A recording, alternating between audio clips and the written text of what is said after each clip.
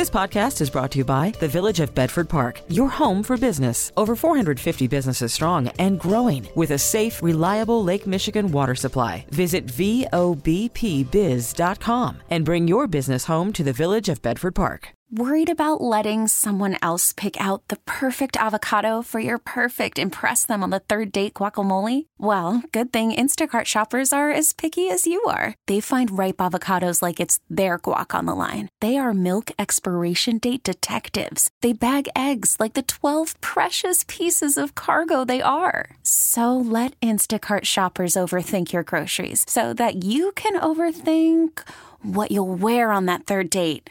Download the Instacart app to get free delivery on your first 3 orders while supplies last. Minimum $10 per order. Additional terms apply. It is Travel Tuesday. We'll talk about the best way to take some big trips if you're looking to do that in 2022.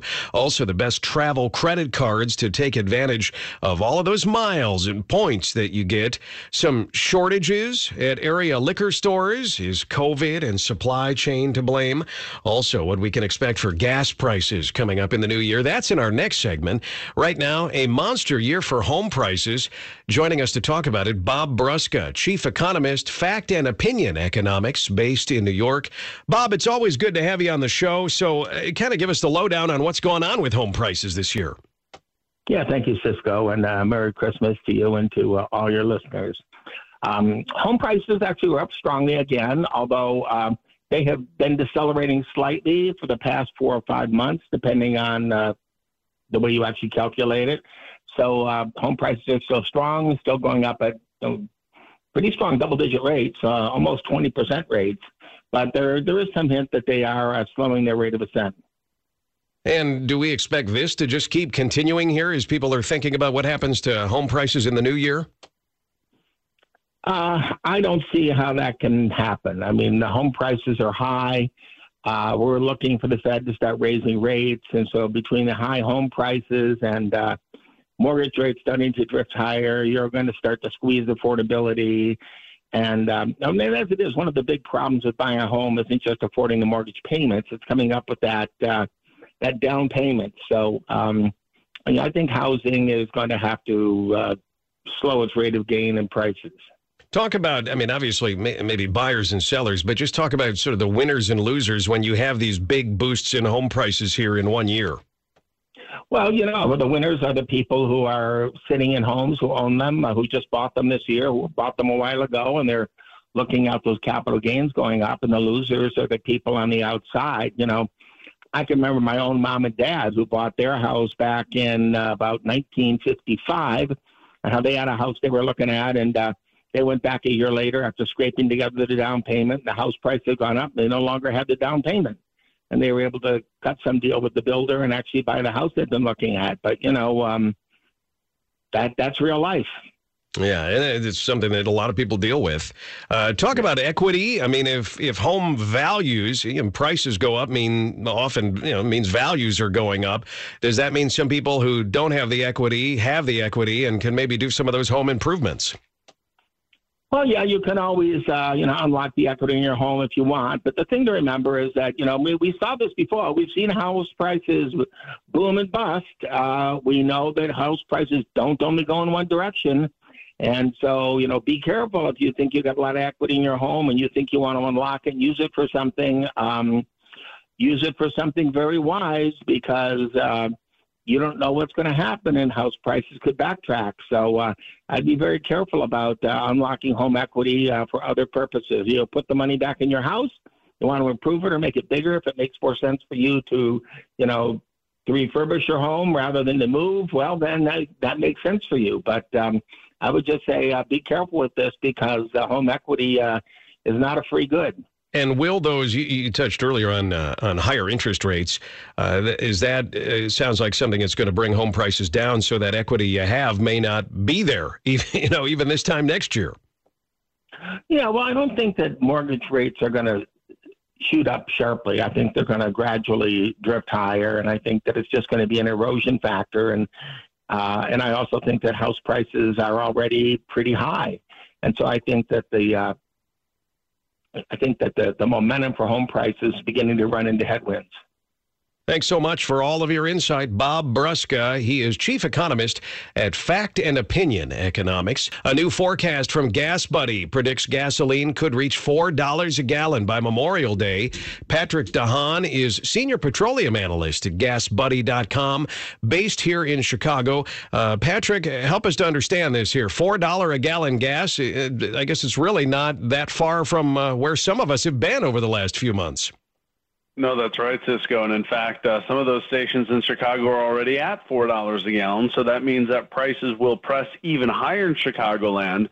And as you mentioned, moving into 2022, oil prices continue to recover. We've slipped back down today to about $75.95 per barrel of WTI. But certainly, I think the opportunity, the climate exists that we could see higher prices in the year ahead as the U.S. economy continues to improve. Motorists continue to get out there.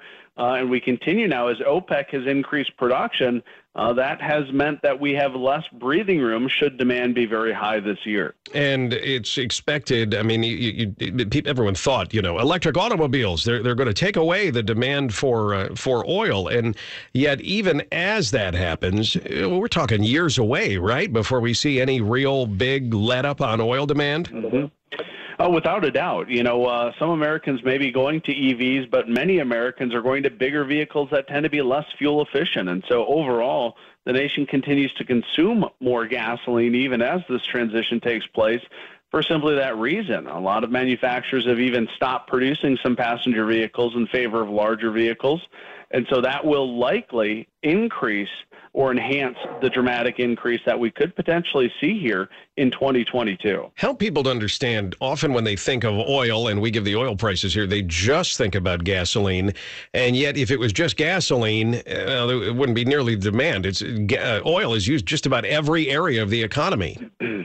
That's right, as you mentioned. With the Omicron variant likely easing in the months ahead and with it less severe, the U.S. is considering reducing the flight restrictions just between the U.S. and South Africa now. As this variant lightens and as long as 2022 bodes well, we're going to be continuing to get back to normal. That is, planes, trains, automobiles, people will be transiting. The economy remains strong, and that's likely behind an increase in consumption across the board, like you mentioned, not just gasoline, jet fuel, diesel, which powers the economy, all likely to see a boost in demand in the year ahead. Interesting balancing act for the oil companies here, because when the prices are lower, maybe not as eager to pull more out of the ground. As the prices go higher, they are eager to pull more out of the ground. And that usually seems to keep from seeing these huge swings because they are deciding even day in and day out how much they're going to bring. That's right. And as you mentioned, back in the day of 2008 when oil hit $150 a barrel, that precipitated oil companies to spend significantly on drilling for new oil, which didn't come online until years later. Back in the 2014, 2015 timeframe, a lot of that money started to harvest additional production. And so it's a very boom-bust cycle for oil, and we are right now in a boom cycle in which oil prices will likely go up. But I would say as well, 2022 in the latter half will likely finally start to see oil prices coming back down as production responds to those higher prices we anticipate early in the year. Yeah, just so important. Such good insight. Thank you so much. Always good to talk with Patrick DeHaan, senior petroleum analyst at GasBuddy.com. A deposit for your future. The WBBM Noon Business Hour continues. Supply chain issues caused by the pandemic could make the search for champagne to help toast in the new year a difficult one. Joining us with a look at the situation, Carly Katz, the owner of Bottles and Cans here in Chicago. 2 locations, one in North Center and one in Edgebrook. Carly, help us to understand here. I mean, are you having trouble actually getting product to put on the shelves? So as of right now, it's becoming just what the distributors have, like in-house, is essentially what we're kind of looking at as far as orders go. Not a lot of specialty stuff. They're having to allocate. For the first time since I can remember, they're allocating things for bars and restaurants and retail so that everyone's kind of getting something. But it's not like the way it was pre-pandemic where you order X number of cases of whatever product and that shows up. Yeah, exactly. So what kind of historically had been happening is distributors are buying straight from wineries, so from Champagne region, and it typically from order to like in store is about 60 to 90 days. These guys are now looking at 120 days, 150 days, and that's like with the hope of it getting off of that ship and into the country. Yeah, that's just so weird to think about, is the fact that everything that people want, it's literally sitting on a boat somewhere just waiting to be unloaded. Yeah, and then also the issue of like not knowing what boats have what on them is also another like chunk of it. Like half of these boats are sitting out there and people are going, oh, that's right, we did order that.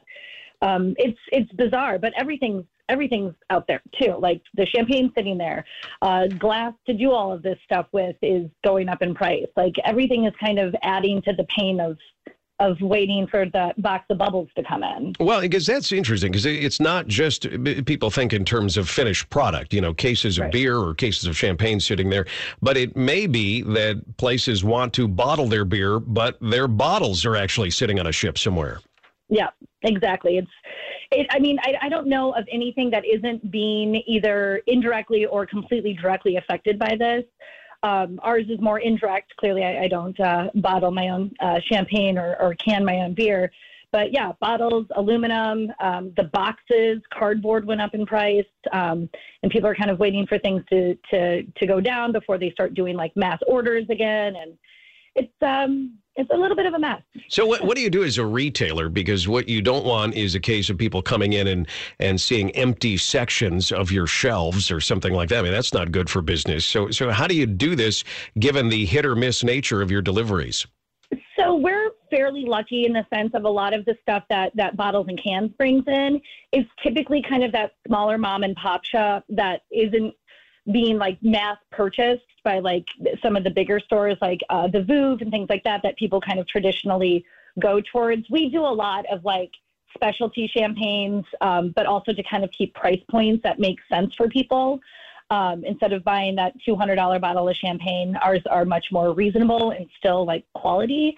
So for us, it was just a matter of making sure that the traditional ones that we have were in stock and able to bring in. Yeah, supply chain issues, they are certainly affecting everything, including New Year's Eve champagne. Thank you so much. That's Carly Katz, owner of Bottles and Cans, 2 locations in Chicago, North Center and Edgebrook. You can find them online at bottlesandcanschicago.com.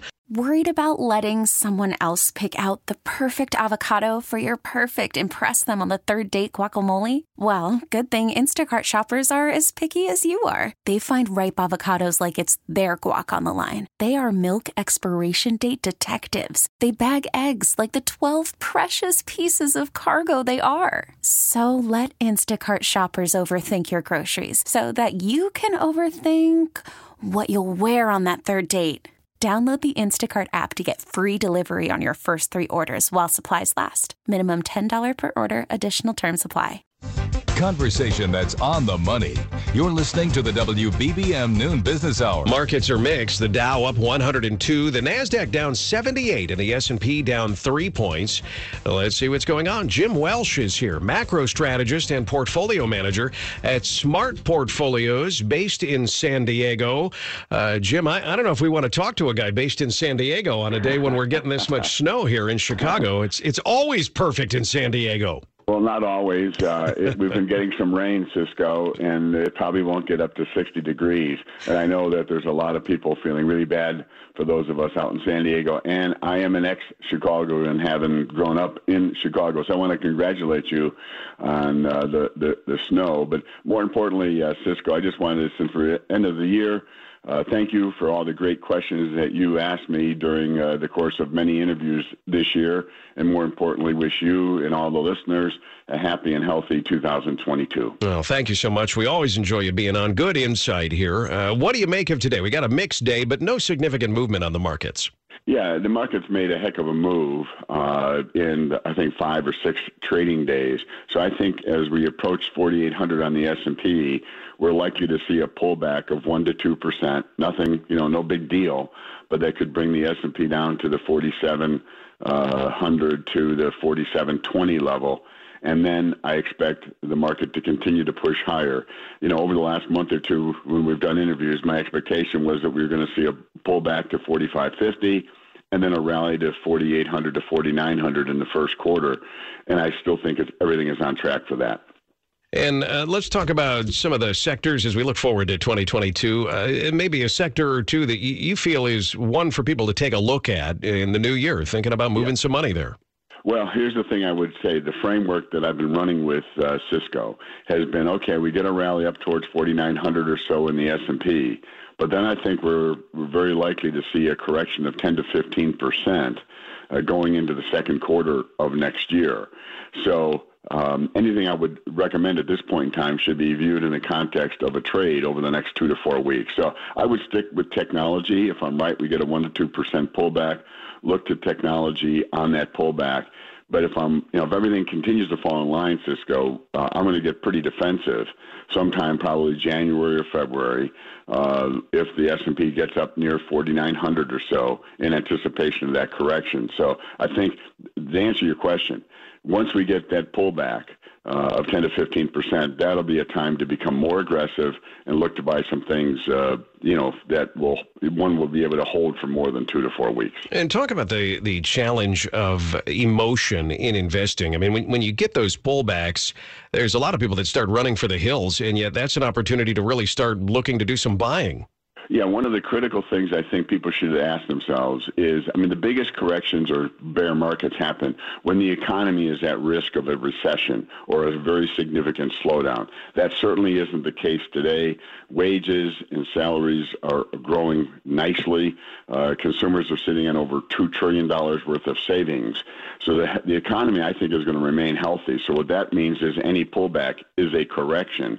And by definition, then, the major trend, the upward trend, is still intact. So you're right. I think people, have a tendency to overreact because sometimes the news is scary, as we've seen over the last 2 years. But as long as the economy's in decent shape, the market's going to be okay. For people who maybe find a particular sector attractive and yet they're not feeling confident about individual stocks, so they're ETFs, is that a pretty good piece of advice? Absolutely, because you can go into the major sectors of the S&P that will have 30 to 40 different stocks. Some of them might have more.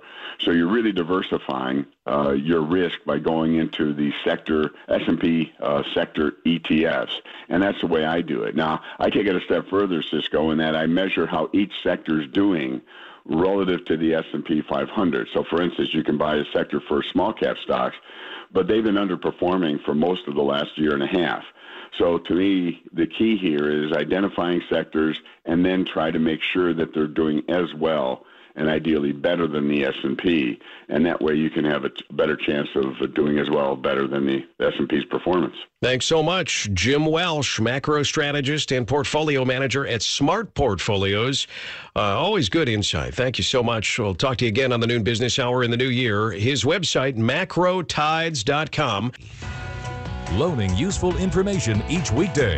The WBBM Noon Business Hour continues. On this Travel Tuesday, the latest COVID variant has people wondering if the year ahead will be a good time to plan trips abroad. Henry Harteveld, a travel industry analyst, founder of Atmosphere Research Group in San Francisco.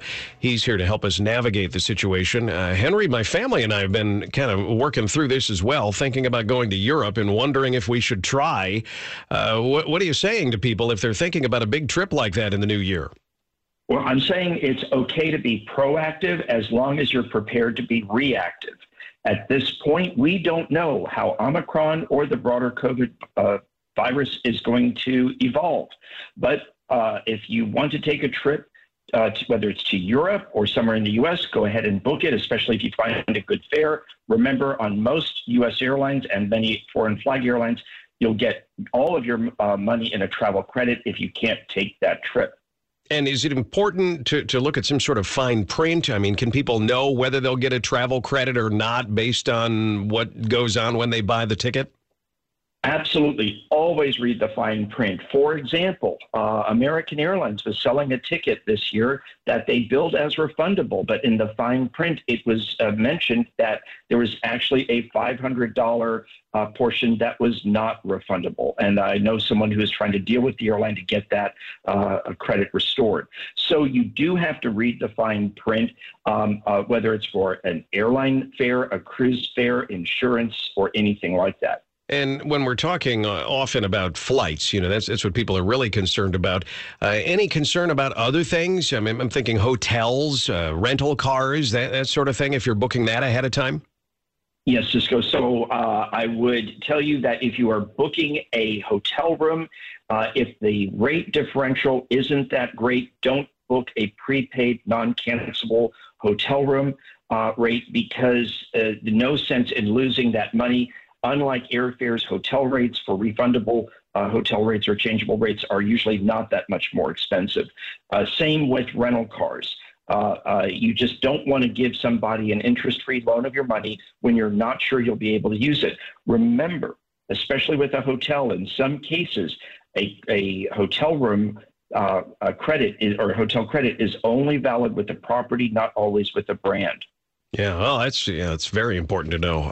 Let's talk about the big overseas trip. One of the things a lot of people are really concerned about is what's going on in that country from week to week, and whether you may be all ready to go, but that country may end up changing its restrictions.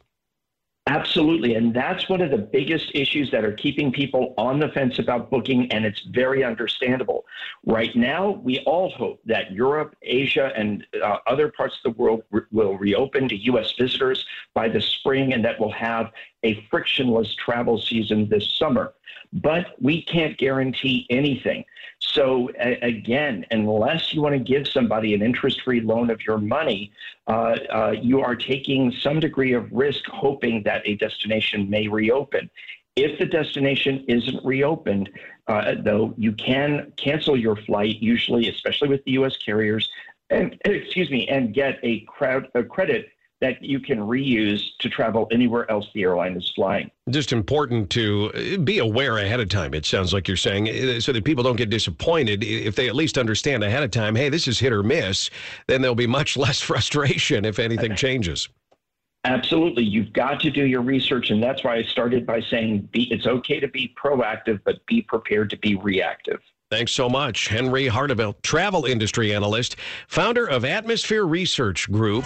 Cashing in with conversation. The WBBM Noon Business Hour continues. Using travel credit cards can provide several benefits when taking trips. We welcome Ted Rossman, industry analyst with creditcards.com, based in New York. Ted, before we talk about some specifics of how we get benefited by these cards, in a pandemic, is there any difference to how you use these cards or whether you use these cards? Because, I'm thinking some people just aren't traveling like they were.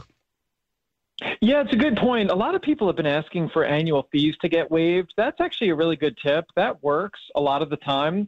Also, a lot of these cards have shifted their structures. So maybe you can get straight cash back at a good valuation on some travel cards. Or I really like what Chase has done with this Pay Yourself Back program, especially on their popular Sapphire Reserve travel card.